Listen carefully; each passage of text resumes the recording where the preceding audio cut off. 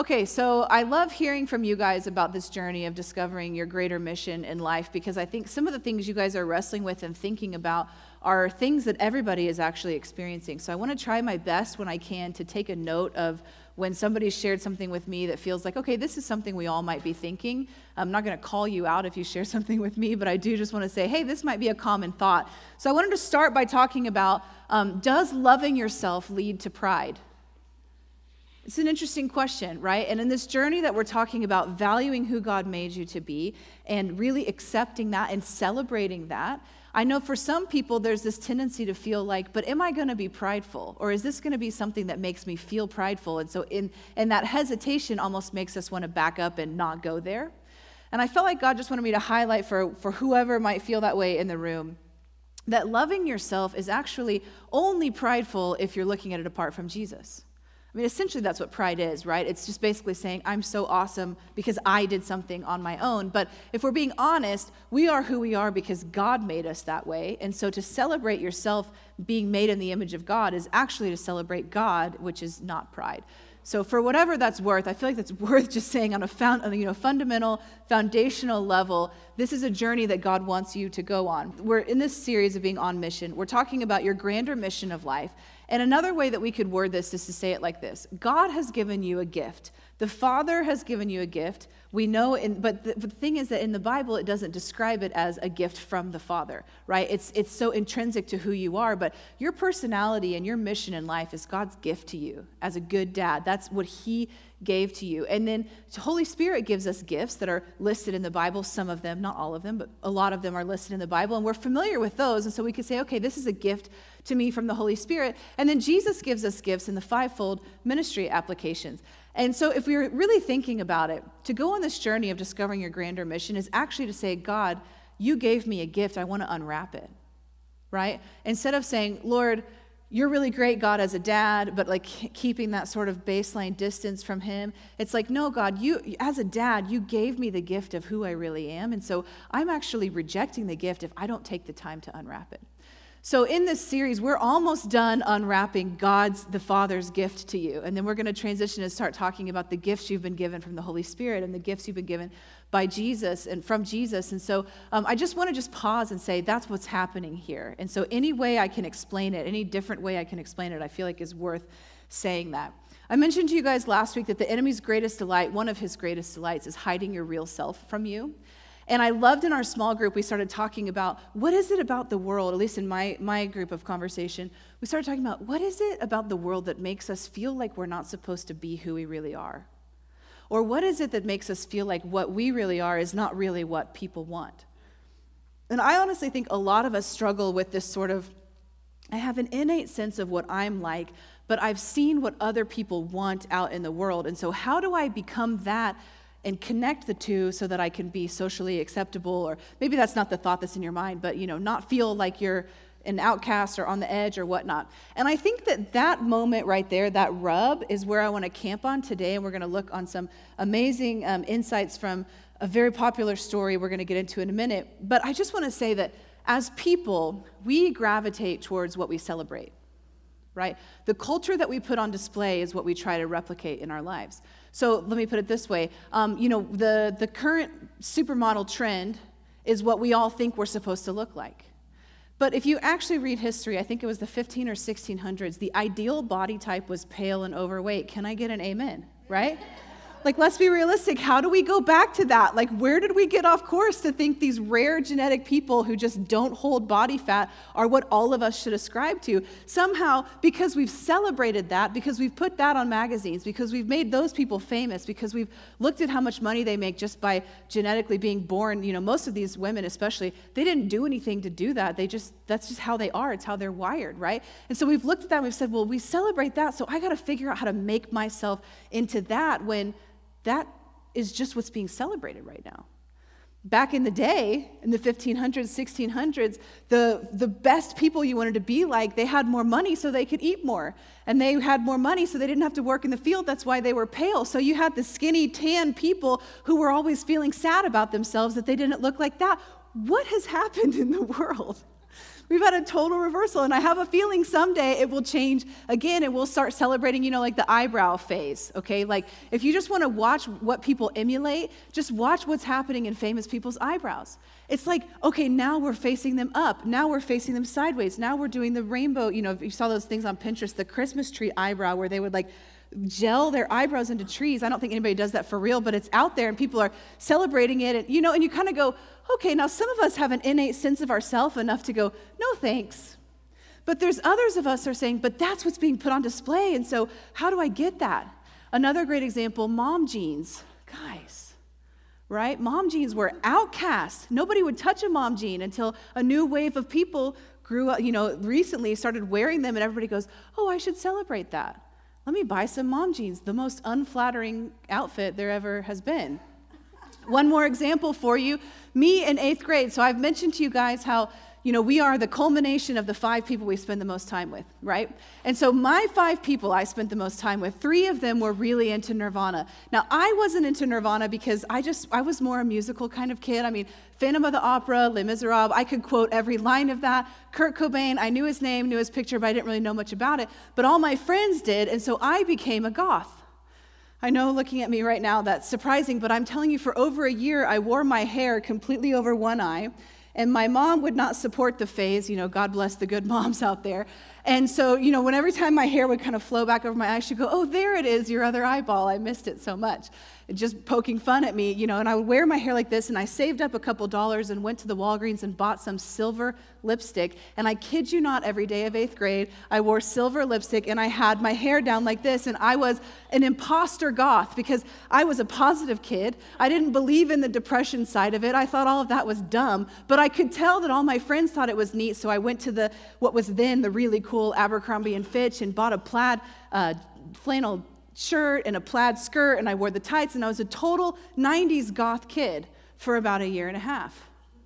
Why? Because I was trying to replicate what I was celebrating, what I saw in other people. Now, if we're really honest, who celebrates depression? That's a very weird thing to do, but for a while, our nation did that. We swept into this whole, this is cool, let's be grunge, let's be dirty, and that's neat, right? Anyways, in some ways, it might be coming back in, but we don't have to talk about that. But are you tracking with me? What we celebrate outwardly is what we just have this gravitational pull towards trying to replicate that in our lives. And so when we talk about the church, I want you to push pause for a second and say, what in the kingdom of God do I celebrate that maybe is a one-sided thing? For example, in some spheres of Christian living, leadership and godly leadership is what's the most celebrating. And I love that. I listen to a lot of leadership podcasts about church leadership in particular. It's just something that I'm wired in, and I really love it. But if that's all I'm listening to, then I might try to start taking everything that has to do with God and sort of like formulating it like a business, which takes sort of the heart out of God, out of church, right? We are a living, breathing thing, and so we can't just put walls around it and say, just, go on your way and keep going. It doesn't work like that. But if we celebrate the leadership aspect of God and how he is as a leader, then all of a sudden I want to try to replicate that in my life. Or maybe we're celebrating the free-flowing Holy Spirit nature of God, and we're not celebrating the part that the Word is the infallible Word of God. And so we're over here going, God said this, and God said this, and God said this, and somebody else wants to say, have you read the Bible? I don't need to read the Bible because I'm hearing from God every day, right? And we start celebrating that and replicating that, and now we're off course this way. Are you guys tracking with me? So we have to be careful about what we're celebrating. Now, the other side of the balance is that we're supposed to celebrate people different than us. So welcome to the paradox of life, right? That God calls us to honor people who are different than us. He calls us to say, wow, you do that, and I can't do that. I want to celebrate that. But there's a difference in celebrating a difference for the sake of how it makes you better versus celebrating a difference because that's what you think God likes the best. You tracking with that? So some of the rub that we get into is when we have somehow believed a lie that that's the more favorable thing to God, and it's different than who we are. And so when we start to look at ourselves and we start to feel this sort of sense of shame or even frustration of like, God, why did you make me like that? To be completely honest, there's multiple seasons over the course of my life where I've said that to God. Man, Lord, why can't I be like that person? Why can't I be like this person? And the big defining moment for me came when I started realizing that the world doesn't know how to celebrate someone like me because I can't celebrate me. Jesus puts it this way. He says, you're going to love your neighbor like you love yourself.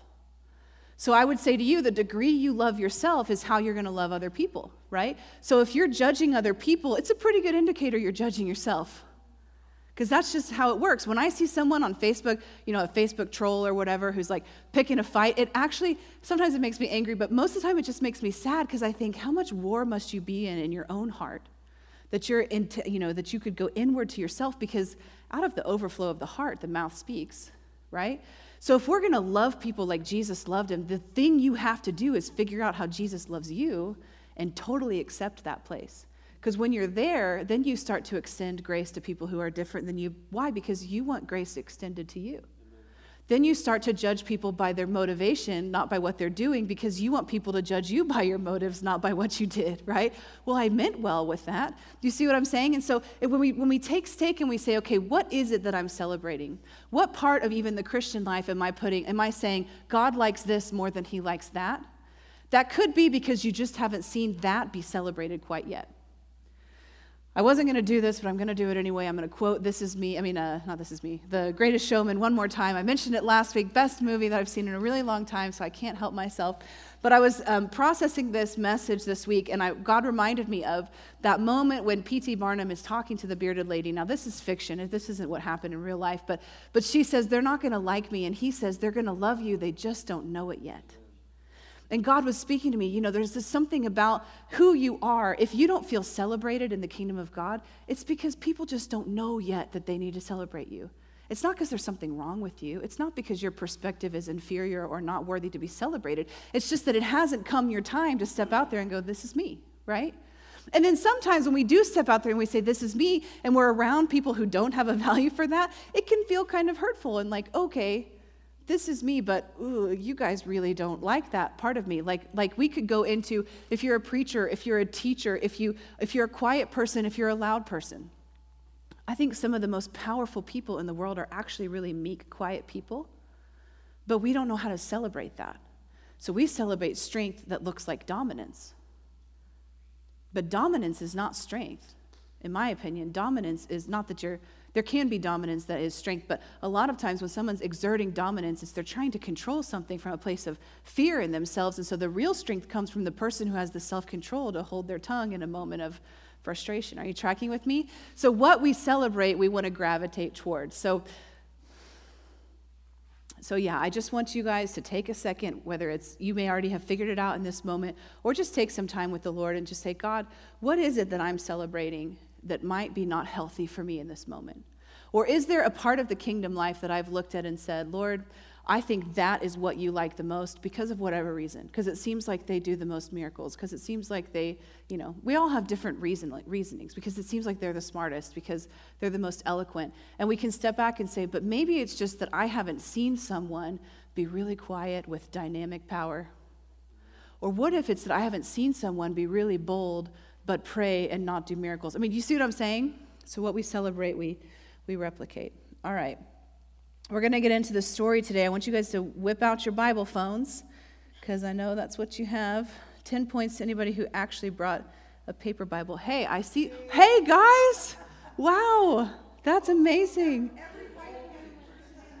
Yes, I love that. The Bible I'm using right now doesn't have the Old Testament, so I'm on my phone. So sorry that I'm not in the cool club today. I'm not going to put this on the screen because it's a long section, but today we're talking about that age-old story, David and Goliath, and I'm hoping to bring some insight to you. I was totally geeking out this week as God was just showing me all these different nuances to the story. I'm not going to tell you about all of them for the sake of time, but I do want to mention a few. So we're going to start in 1 Samuel 17, verse 20. I'm going to give you a second to pull that up. Of course, I'm going to read from the Amplified Bible, but follow along. And we're going to ask the Lord, God, would you open our eyes to what's in this story? Would you illuminate in our spirits things that we might not have seen? Because most of us are familiar with the giant Goliath, the young guy David, the fact he was defeated. But there's a lot of stuff in this story that is for us in this season. So I want to give you a little background as you're still turning to it. The first part of the background is this. Saul, the king of Israel, has been tormented. He has disobeyed God. God's spirit has left him. Samuel the prophet has anointed David to be the king, but his time has not come yet. Saul is tormented by this evil spirit, the Bible says, I think it's the chapter or two before, and he needed a musician to come and play for him, and David was tending to Saul on a semi-regular to regular basis, playing the harp to ease his panic attacks, okay? So in all intents and purposes, David was known as a musician. Now, Saul begins to enjoy David's soothingness so much that he keeps David around. And actually, if you really get into it, David wasn't in the fields all the time as a shepherd and then going occasionally to battle. It was actually a little bit the other way around. He was with Saul most of the time and then going back to tend his father's sheep from time to time. And after Goliath is killed, then Saul basically says to David, you need to stay here all the time now. And so he's growing in favor in Saul's eyes, and Saul makes him his armor bearer. Okay, so David had a familiar understanding of the ways of battle, but he was, for all intents and purposes, known as a musician at this point. But in his own heart, he knew he was a warrior. He had had those experiences, killing the bear, the lion, right? And so I'm just giving you a little painting the backstory for you before we set the stage. One last thing I want to make a note of is so in the Old Testament, the Israelites and the Philistines went to battle, I think it's 7 listed times. This is battle number 5 of the 7, okay? Not all of those battles were victorious. In fact, the one battle before that they went up against the Philistines was when Eli, the high priest, who was corrupt, he, bless you, get you going, right? When Eli, the high priest, he basically did not listen to the Lord. They went into battle against the Philistines. The Philistines ate the Israelites alive, and they stole the Ark of the Covenant. And that was, actually turns out to be a phenomenal story. And it's one of Grant's favorites, so you've probably heard him teach on it before. But they stole the Ark of the Covenant, and then they could not contain it because the vengeance of the Lord would not be held in an enemy territory, right? There's a lot to this, but I'm going to keep on track. So anyways, tumors started appearing. All this crazy stuff started happening. The Philistines go, we got to get this ark out. They pass it around to all these enemy camps, and eventually the enemies just give it back to the Israelites because so much bad things were happening around the Ark of the Covenant in the enemy camps. They're like, we can't obviously contain this. God was on the move. God was vindicating his own name. One of my favorite parts of that story is when they put the Ark of the Covenant in a temple with this god they called Dagon, and they would come in the next morning, and the statue of Dagon would be bowing in front of the Ark of the Covenant, and they'd pick the statue of Dagon back up, and then I think like the next day his head had come off or something like that, and it was crazy. If you want to read that story, you can find it in 1 Samuel 4. But so think about this. The Israelites, now if you're looking at the timeline, Samuel was a young boy in that battle. Now Samuel is a grown man as the prophet over where Saul is. So this is in the same basic generation. So the Israelites stepping up to the plate to fight the Philistines would have known what happened the last time when they got their booties kicked and they lost the Ark of the Covenant. Big deal, right? So it puts a little context into where their fear was really coming from. So now one last thing in the backstory. Saul is tormented. I believe the Philistines probably caught wind of that, and they were seizing the moment that Saul, the valiant leader of the army, was off his game, and so they show up at Israel's doorstep in battle formation. Okay, that's where we're going to pick up the story. Okay, so they were, verse 19 says, now they were with Saul and all the men of Israel in the valley of Elah fighting the Philistines. So one more thing, and I think it's going to say this, but in case I started later than it does. So the Philistines show up in battle formation. The Israelite army shows up in battle formation in the valley of Elah. Okay, it's this giant field with a valley, right? And they stand there basically, not toe-to-toe, but army to army for 40 days. Morning and night, they assemble in formation to smack talk. That's what's happening here. I don't know about you. This is such a weird story. Okay, here we go. 1 Samuel 17, verse 20. So David got up early in the morning. Remember, he was with his dad, but he wasn't staying all the time with his dad. And he left the flock with the keeper. He picked up the provisions and went as his dad had told him to go to the army and feed his brothers. And when he came to the encampment, as the army was going out in battle formation, shouting the battle cry, Israel and the Philistines drew up in battle formation, army against army. Then David left his provisions in the care of the supply keeper, and he ran to the ranks and came and greeted his brothers. I would say to you, this is one of the indicators we know that he was familiar with the battle, because if you're looking at an army, it's pretty hard to find your brother. But he knew exactly where his brothers were in the formation. He was familiar with what was going on. It says, verse 23, as he was talking, he's greeting his brothers, As he was talking with them, behold, the champion, the Philistine of Gath named Goliath, was coming up from the army of the Philistines, and he spoke these same words again, and David heard him. I find that interesting because I wonder, it doesn't make note of it, but I wonder if this was the first time David had actually heard Goliath saying it. He would have known what was going on, but if he actually heard it with his ears, I don't know. Verse 24, when the men of Israel all saw the man, they fled from him and they were very frightened. The men of Israel said, have you seen this man who's coming up? Surely he is coming to defy Israel. Now, this is an interesting note because how could Goliath defy Israel? Because the last time they fought the Philistines, they were defiled. But it wasn't the Philistines that defiled them. It was their own sin. It was their own disobedience to God, Eli's corruption of not keeping his sons holy in the house of the Lord that led them to be eaten alive by the Philistines. But here they're playing the blame game, right? Earlier and a little bit farther up in this chapter, it goes on, it uses 5 verses to describe Goliath's appearance. This is one of the only times in the Bible that they actually take a note to make a lot of explanation of appearance. There's a lot in that, but I will just make a note for you that the armor that Goliath is wearing, they say there's different interpretations, but they say he was somewhere between 6 feet 9 and 9 feet 9 inches tall. He was wearing 125 or 6 pounds of armor. That's a big guy. Now you're talking about someone who can be agile on a battlefield holding that much. A lot of people can bench press that, squat lift that, whatever those words are, because I'm not an exerciser like that anyway. I'm not a CrossFit person, but people can do that. But to wear it, that's a whole other type of strength. And not only that, but the spear that he would use was 15 pounds, the tip of it. When my baby was 15 pounds, I didn't carry her anywhere. I put her in the stroller everywhere. Because I'm like, this is hard. You're talking about being on a battlefield and lifting that up. This is intense, right? And he also had he had a javelin, he had a sword, other things with him. So he was a pretty buff guy. The image in my mind is like WrestleMania. Like WrestleMania is coming to town with the smack talk, okay? All right, so let's see, where are we? We are in verse 25. The men of Israel said, have you seen this man coming up? Surely he's coming to defy Israel. The king will reward the man who kills him with great riches and will give him his daughter in marriage and make his father's family free from taxes and service in Israel. Pretty good deal. And then David spoke to the men who were standing by him. What will be done for the man who kills the Philistine and removes the disgrace of his taunting from Israel? For who is this uncircumcised Philistine that he has taunted and defied the armies of God? I want to pause here to let you see something. He just heard what was going to be done. They just told him, right? What's happening here, I believe, is David had a mission. He had been anointed to be the king of Israel. His mission in life was to lead these people. He didn't have the title of it yet, but he had his mission. I would say the grander mission of his life, he probably knew that was to be a man after God's own heart. So when we're talking about going on this process of defining for yourself, you can see how his definitive understanding of himself even came to play in this moment. What's he doing? He's trying to raise morale. He's being a good leader. He's asking questions. He's saying, well, what's going to be done? He's trying to see that glimmer in somebody's eye. Is there anybody here that's actually interested in this reward? In other words, is this the right reward for you to rise up to the battle? It's interesting, right? So he asks again, okay? And so then they tell him, but this time he makes a note. He says, it's not just that you're going to defeat the Philistines. What was happening in this battle is the Philistines wanted to enslave the Israelites. This wasn't I want to annihilate you. It was, I want you to do my beck and call. So this was an important battle. This wasn't something they could just rush into, right? Because if they did die or lose, then all of the history of Israel would be forever changed.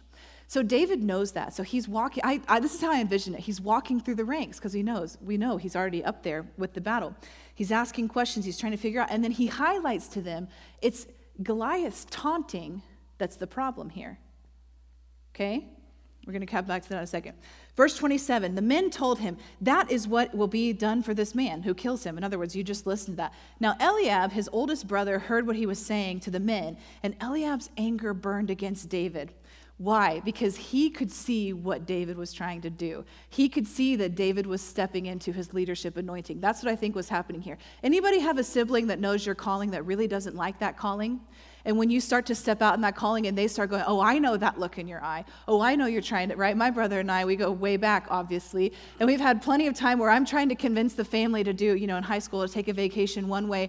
And I'll start spinning wheels. And, you remember how much fun we had when we went there? And he would go, oh, I know what you're trying to do. And his anger would burn, like let's just say this is hypothetical, but I want to go skiing this year. I don't want to go to the beach, right? Don't you start making people think the beach is where you're supposed to go. So that's what Eliab is doing. And so he says to David, why have you come down here? With whom did you leave those sheep in the wilderness? He's trying to remind him of his current status in life, not his anointed status in life. Remember, Eliab was there when David was anointed to be king, okay? So he's bringing him down. He's cutting him down. Why have you come down here? With whom did you leave those few sheep in the wilderness? I know your presumption. The Amplified calls it your overconfidence and the evil of your heart. It wasn't evil. Eliab just wanted him to stop. For you have come down in order to see the battle. But David said, what have I done now? Was it not just a harmless question? Oh, David knows it's not a harmless question, but he's trying to diffuse the situation. And then David turned away from Eliab to someone else. I love that. He doesn't go head to head with him. He just goes, hey, it's just a harmless question. Let me go over here and see if I can rally the troops in this area. And then David turned away and so it says he asked the same question and the people gave him the same answer as the first time. Verse 31, when the words that David spoke were heard, the men reported to Saul and he sent for him. David said to Saul, let no man's courage fail because of him, Goliath. Your servant will go out and fight this Philistine. In other words, I have scanned the troops. None of them want to go, but I'm the leader of this army, so it's my job. You see what's happening here? This is so cool to me. So then Saul says to David, you are not able to go against the Philistine and fight him, for you're only a young man, and he has been a warrior since his youth. But David says to Saul, your servant was tending his father's sheep when a lion or a bear came and took a lamb out of the flock. I went after it, and I attacked it, and I rescued the lamb from its mouth. And when it rose up against me, I seized it by its whiskers and struck and killed it. Your servant, this guy who you think doesn't have any battle experience, has killed both the lion and the bear, and this uncircumcised Philistine will be like one of them, since he has taunted and defied the armies of the living God.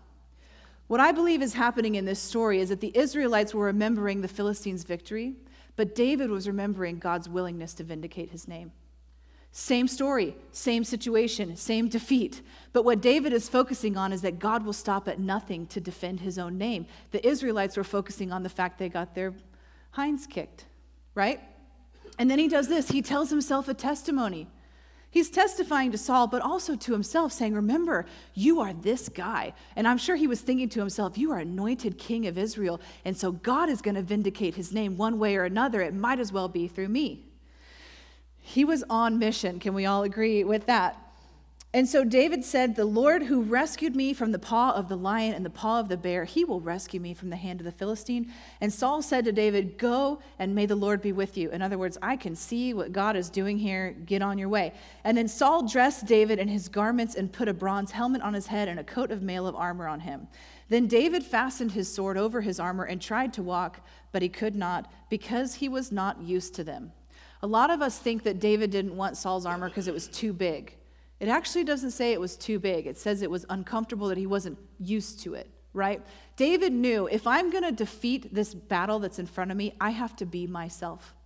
I cannot put on somebody else's skin. I can't put on somebody else's ways. He knows that he's going to be a warrior. That's what this is, a battle moment, right? He knows it's a warrior moment, but instead of taking on a warrior persona, he lets the warrior rise up inside of his persona. Are you guys seeing this? This is so interesting. So he rejects the status quo of what it looks like to be somebody who fights in a battle.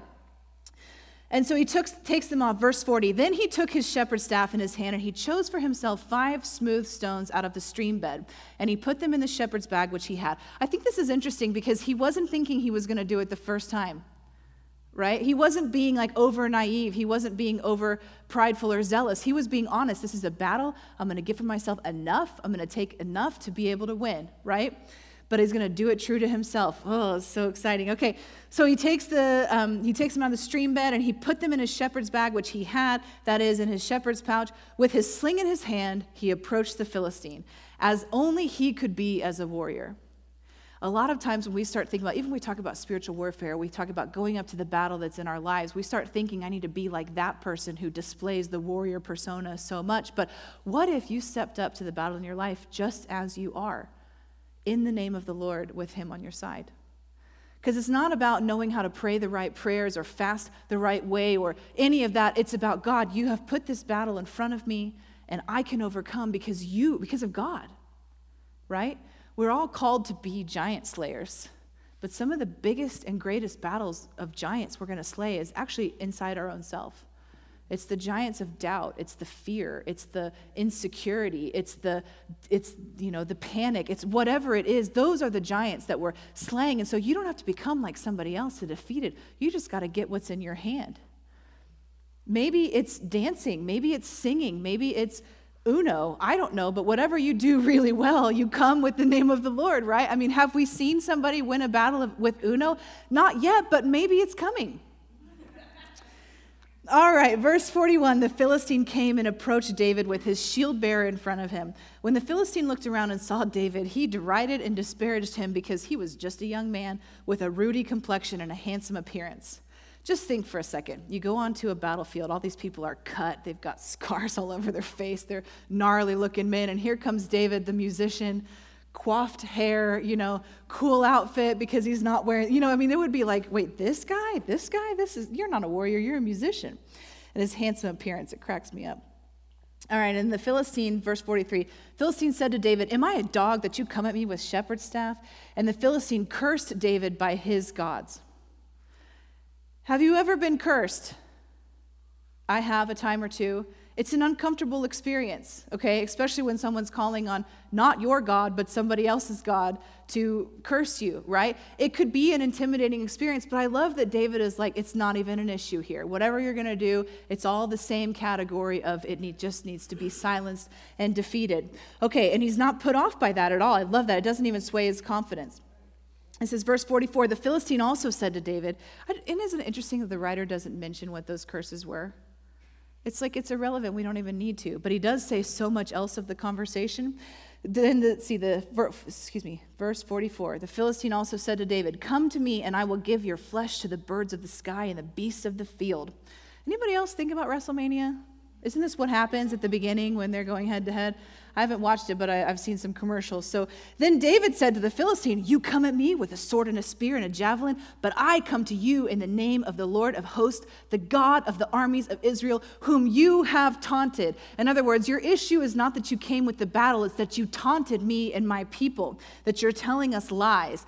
This day the Lord will hand you over to me, and I will strike you down and cut off your head, and I will give the corpses of the army of the Philistines this day to the birds of the sky and the wild beasts of the earth, so that all the earth may know that there is a God in Israel, and that this entire assembly may know that the Lord does not save with the sword or spear, for the battle is the Lord's, and he will hand you over to us. Wow. That would be good smack talk, but it's not. It's a declaration, right? He's saying, oh, this is what you want to do to me? Well, let me tell you, I'm going to do that to you. We also see this happen in the book of Esther. Haman creates this whole big plan for Mordecai, and God goes, what you plan for Mordecai? There's some interesting mirroring there, huh? All right, 48. When the Philistines rose and came forward to meet David, David ran quickly toward the battle line to meet the Philistine. David put his hand into his bag, took out the stone, slung it, and struck the Philistine in his forehead. The stone penetrated his forehead, and he fell face down on the ground. Most people say that stone was traveling somewhere between 60 and 100 miles per hour. Like, ouch. All right, so David triumphed over the Philistine with a sling and a stone. This is so interesting, verse 50. And he struck down the Philistine and killed him, but there was no sword in David's hand. So he ran. He didn't walk. He didn't go, well, it looks like he's dead. Hooray, guys. No, he ran up over to it says, verse 51. So he ran and stood over the Philistine, grasped his sword, drew it out of his sheath, and killed him and cut off his head with it. And when the Philistines saw that their mighty champion was dead, they fled. He killed Goliath twice. He did in verse 49 and verse 50. Who knows which point he actually died, right? But the writer's not crazy. He's not lying. He's not contradicting himself. He's making a point. Goliath was disabled. He was, in a sense, dead. How, especially in that time, I'm sure they didn't know to feel for a pulse or how to gauge. And so David was like, I am not risking this. He's dead, but I cannot risk for him to have some sort of miraculous recovery when he goes into the giant sick bay and come back and taunt us again. No, this guy has to be dead. Like, let me carry his head everywhere I go. This is so gross. And this is the guy who's after God's own heart. It's weird, right? But what's happening here, and what I believe that God was breathing on, is we are called to be like Jesus, but we're also called to be like David and be ruthless with the taunts of the enemy.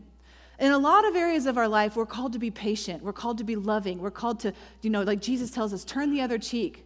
Go the extra mile, bless when they curse, right? But there are other times where God says, you be ruthless with that. Why? Because that lie is incapacitating you. What was happening to the people of God is the Israelites were a mighty, valiant warrior nation. They were in the will of God to do exploits through battle. But they were immobilized by the lies that the Philistines were saying. And as we can see here, when the Philistines fled, these were empty threats. It was just talk.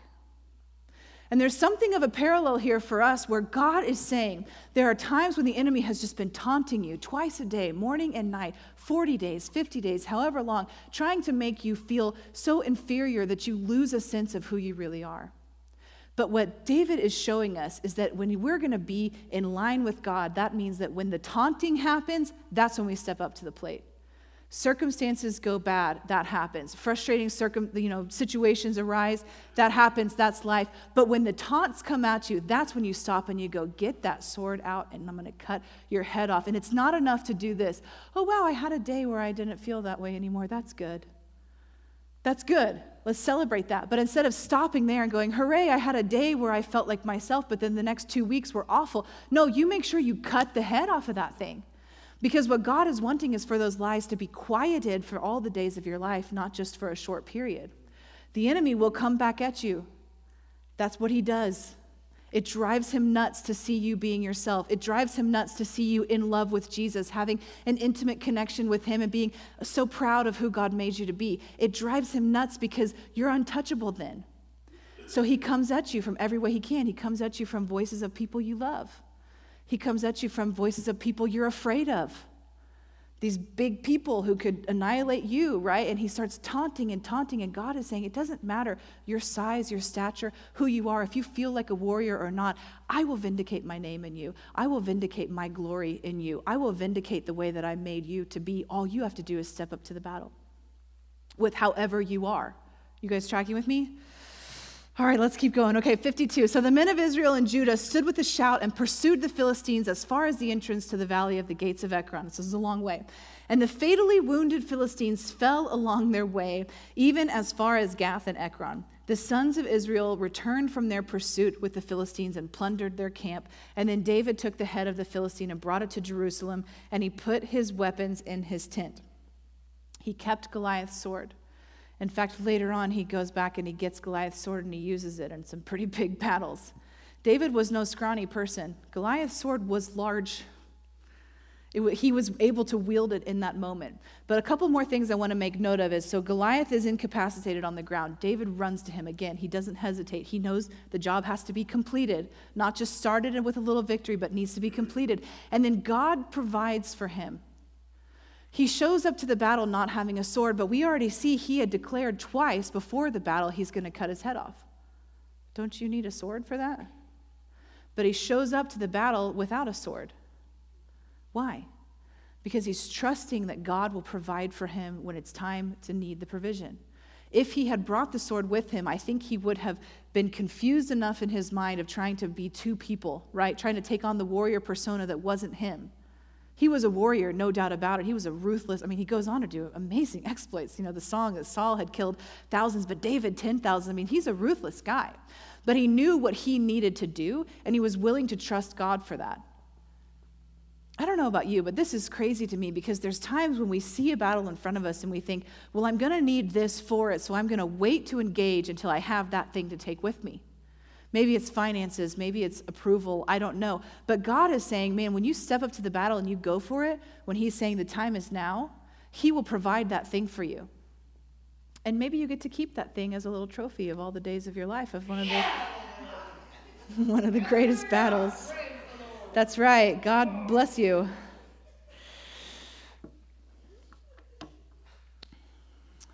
I felt like the word that God was reminding me of this story is to obliterate.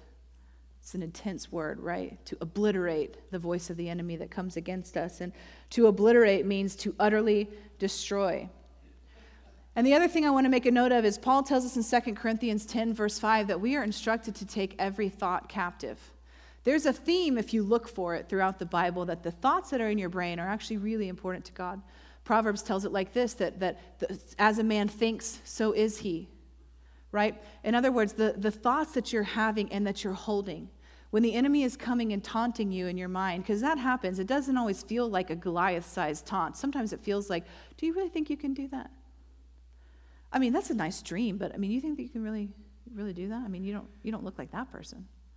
Or when you're like looking at somebody who's doing something similar to you and you're thinking, wow, that's so amazing, you do that, and you have that just little thing that comes in and says, but I don't know what they did to get there, but I won't be able to do that. Maybe it's like starting your own business. We've got a lot of entrepreneurs in the room, and God's saying, do this with your business, and it's like, I don't think I can. I'll just have to wait until XYZ, till I have this much income coming in, till I have this many clients, till I have, and that's a taunting. And God is telling us to take every one of those captive. Captive, the definition in the English language is to be imprisoned. And I would take it to say to imprison and cast judgment on, right? That we take those thoughts, we put them in a holding cell. Is that going to be for my greater good or not? If it's not, you don't get to stay. Bill Johnson puts it like this: I can't afford to have a thought in my mind about myself that God doesn't have in his. I love that. There's an element where we have to say, God, if I'm being true to myself, then I have to accept who you have called me to be. The places that cause me trembling and the places that I really like, right? And I have to trust you that you will give me boldness to step out when you're calling me to be bold, and that you will give me sweetness when you're calling me to be sweet. So what I feel like God is saying through this whole story is a couple things. One, highlighting, like I said, David being on mission, knowing himself, being true to himself, being willing to stay true to himself. Saul, the leader of the Israelite army. Now, although we know he was messed up a little bit, and David more than anybody, because he was able to see that firsthand, but he knew what it takes to be in battle. Sometimes we get in situations with people where they say, well, this is what you need if you want to succeed, right? Sometimes they're right. We have to just gauge that. But sometimes they're trying to put something on you that's not really who you really are. So David was diligent to his mission. And he also, the thing that motivated him was the taunting of the enemy. And what I love about this is that when David had victory, all the Israelites were released. They were restored back to who they really were. Remember, they're a fighting army. They're a valiant army, and they weren't being that way because of the taunts of the enemy. And so when David stepped up to the plate and he had victory, he then liberated the army, who went on to chase them down and fatally wound the Philistines. They weren't able to annihilate them. The Philistines come back for another battle or two later on down the road, but they had a huge victory in the name of the Lord. And I love that somebody being true to who they are, saying yes to God, freed a group of people. I would say to you that that's part of your calling too. How big is that group? It doesn't matter. Maybe it's your family. Maybe it's being true to yourself and your children and their children.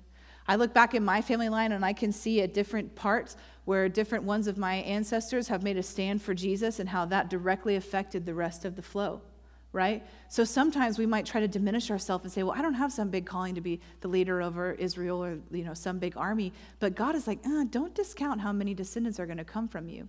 And as you love yourself and step into your mission and accept the gift that God has given in you and the part of his glory that he's put in you, that ripple effects down into your kids, your grandkids, their kids, so on and so forth. It's like when the Bible says it to the 1,000th generation. And the last thing I want to do, and this is where we're going to end, is I want to challenge you guys. If the taunting thing is something that you struggle with, not everybody does, but a lot of us do. A lot of us have thoughts in our mind. And I am right there with you. I've had plenty of thoughts, and I still do sometimes, where it's like, wow, I don't know if I can do this, Lord. I think maybe you picked a wrong person. Did you remember this part of me when you called me to that, right? I'm not sure how that adds up in your kingdom math, Lord. But I feel like the Lord was just issuing a challenge for us for this week, and it's this: 7 days of being thankful that you're you. It sounds really simple. But I really want to challenge you. If this is something you're like, wow, I struggle with this sometimes. I struggle with accepting that who God made me to be is actually the best thing for me. When you wake up, set a reminder in your phone, put it on your bathroom mirror, whatever you need to do, but be diligent and do something about it. And every day for this whole week, Lord, thank you that you made me the way that I am. Lord, which part of me do you love the most today? And just 2 minutes, that's it. That's nothing, right? If you're driving in your car, put a little sticker on your dash. Thank you, Lord, that you made me who I am. Because as we do that, it begins to highlight the areas that are out of balance. In our pre-service prayer this morning, somebody had a prophetic word about how God was taking us into a season where we were letting go of the other yokes. Because Jesus' yoke is easy and his burden is light. But a lot of us are carrying heavier yokes. And they said, I feel like it's even, some of us aren't even aware of the yokes that we're carrying that are heavy. And when they said that, I just knew instinctively it's this challenge is one of the pieces of that. As we become aware of being thankful for ourselves, we become aware of the way the enemy has put something heavy on us. We're not called to wear garments of heaviness, of sadness. Man, Lord, thanks for making me me, but that was too bad, right? No, we're supposed to wear garments of praise, to stand up tall and say, God, thank you. I may not fully understand it today, but that's okay. Thank you that I'm short, that I'm tall, that I was better suited for popularity in the 1500s, Thank you, Lord. Because if we're looking with heaven's eyes, there's nothing to be sad about. When God speaks something, maybe some of us are on a health journey, right? And God's saying, be healthy. Great. Be blessed in that. When God puts a heart in that, it's not heaviness. It's delight. Right? When the enemy comes and let's just talk about health for a second, it's like condemnation. You start feeling like you don't measure up, and you start freaking out over all these little things, and oh my gosh, I ate a chocolate chip, and so now I'm, might as well just quit everything. It's like, no, when God is saying be healthy, there's something else that happens in you, right? Because his yoke is easy. So that's a side note. All right, so 7 days of thankfulness, 7 days of loving yourself. So if you're up for that challenge, I want to hear how it's going. And even if tomorrow you're like, well, I prayed this prayer and I didn't mean it at all, hey, be honest about it, right? That's okay, because I honestly believe as we pray this prayer, as simple as it is, Lord, just thank you for making me me. I think it's going to give room in your heart for Holy Spirit to illuminate some of the expectations, some of the out of balance thinking that we might have put on ourselves or the enemy has put on. And the last thing I want to share is this is a prophetic word, and I don't think I've shared it with you guys yet, although I've meant to every week, so this is the day. A few weeks ago, somebody had a prophetic word for the church that was, do you guys know that show, The Wall? Has anybody ever seen this, where it's like a cutout in a wall and it moves towards you and you have to no? Okay, Google it. It's a really funny Japanese show, and there's like this foam wall on a roller, and it comes at you, okay? And the game player has to mimic whatever cutout is in the wall to get through. And when they get through, they get to go to the next round. And sometimes if they don't, they get knocked in a little pool, or, you don't get hurt. But it's a pretty funny show. So some of them are like ninja high kick, and so they're all in Japanese going, like trying to get somebody to hoist their leg up to get through the hole. Some of it's really small. Some of it's like pencil, all these different movements. And they wear these hilarious silver full body weird costumes. And so brace yourself if you do look it up and you're like, say what? It's all for the fun. But the prophetic word, this person had never seen this show. And they're giving this word, and I'm like, this is that show. This is amazing. And Natalie's like, I remember that. And so the word was that God was calling all of us to get into a certain position. And as we went through, there was like a hole in a door. And as you positioned yourself in that way, it ended up being like a door of breakthrough. And there was tremendous presence of God and anointing and just freedom that flowed on the other side of that door. But the thing that was interesting was everybody had to get into a different shape to do it. And she was saying, I saw Grant in one position, and I saw you in another position. And I saw different people in the church in different positions. And I thought, what a fun thing. If I told you, everybody, stand up for ministry time, create, make a move, right? That would be really weird. But But there was something about God, and I've been praying about that word actually for about a month now, and I keep coming back to it. I really feel like it's a funny, cutesy way to describe what's happening here. That essentially what's happening in this series is for you to get through that door of breakthrough has to look like you. I recognize that you're only hearing from me, so it's the tendency might be, well, this is how Rachel does it, but if you're not like me, then don't do that. Right? Do what makes sense to you. And as you do that, as you position yourself in that way, what does that mean? That just means saying, God, thank you that I'm me. Lord, teach me how to go in this way. Teach me how to celebrate myself, that there's a breakthrough on the other side that you've never experienced before. And even for me, I'm praying that I'll break into an even greater level of presence of God and anointing and freedom in my heart and accepting myself and loving who God made me to be. And a lot of us in this room are young. And I love listening to people who are a little bit older, not old, but a little bit older, and they all say the same thing. There was a point that happened maybe between the 40s and 50s mark of life where I just quit caring about what other people think, right? And I carry this thing in my heart of what if, for those of us that are young, if we did that now? What if now we got a hold of letting go of the expectations of the world and the standards of what the media is celebrating, and we start celebrating what we bring to the table? What could our lives look like? How could the kingdom be furthered? Tracking with me? All right, so that's how we're going to end this service. I just want you to close your eyes, put your hand on your heart, and we're just going to take a second to pray. Lord, we're going to start the challenge today. Thank you for making me me. Lord, thank you that you created me the way that I am. Thank you that you made me and then give an example, give an adjective of who you are. Funny, thoughtful, smart, loving, kind, bold. Then we're going to take it a step farther and say, Lord, thank you that you made me to love. Pick something that you love. People, dogs, media, McDonald's.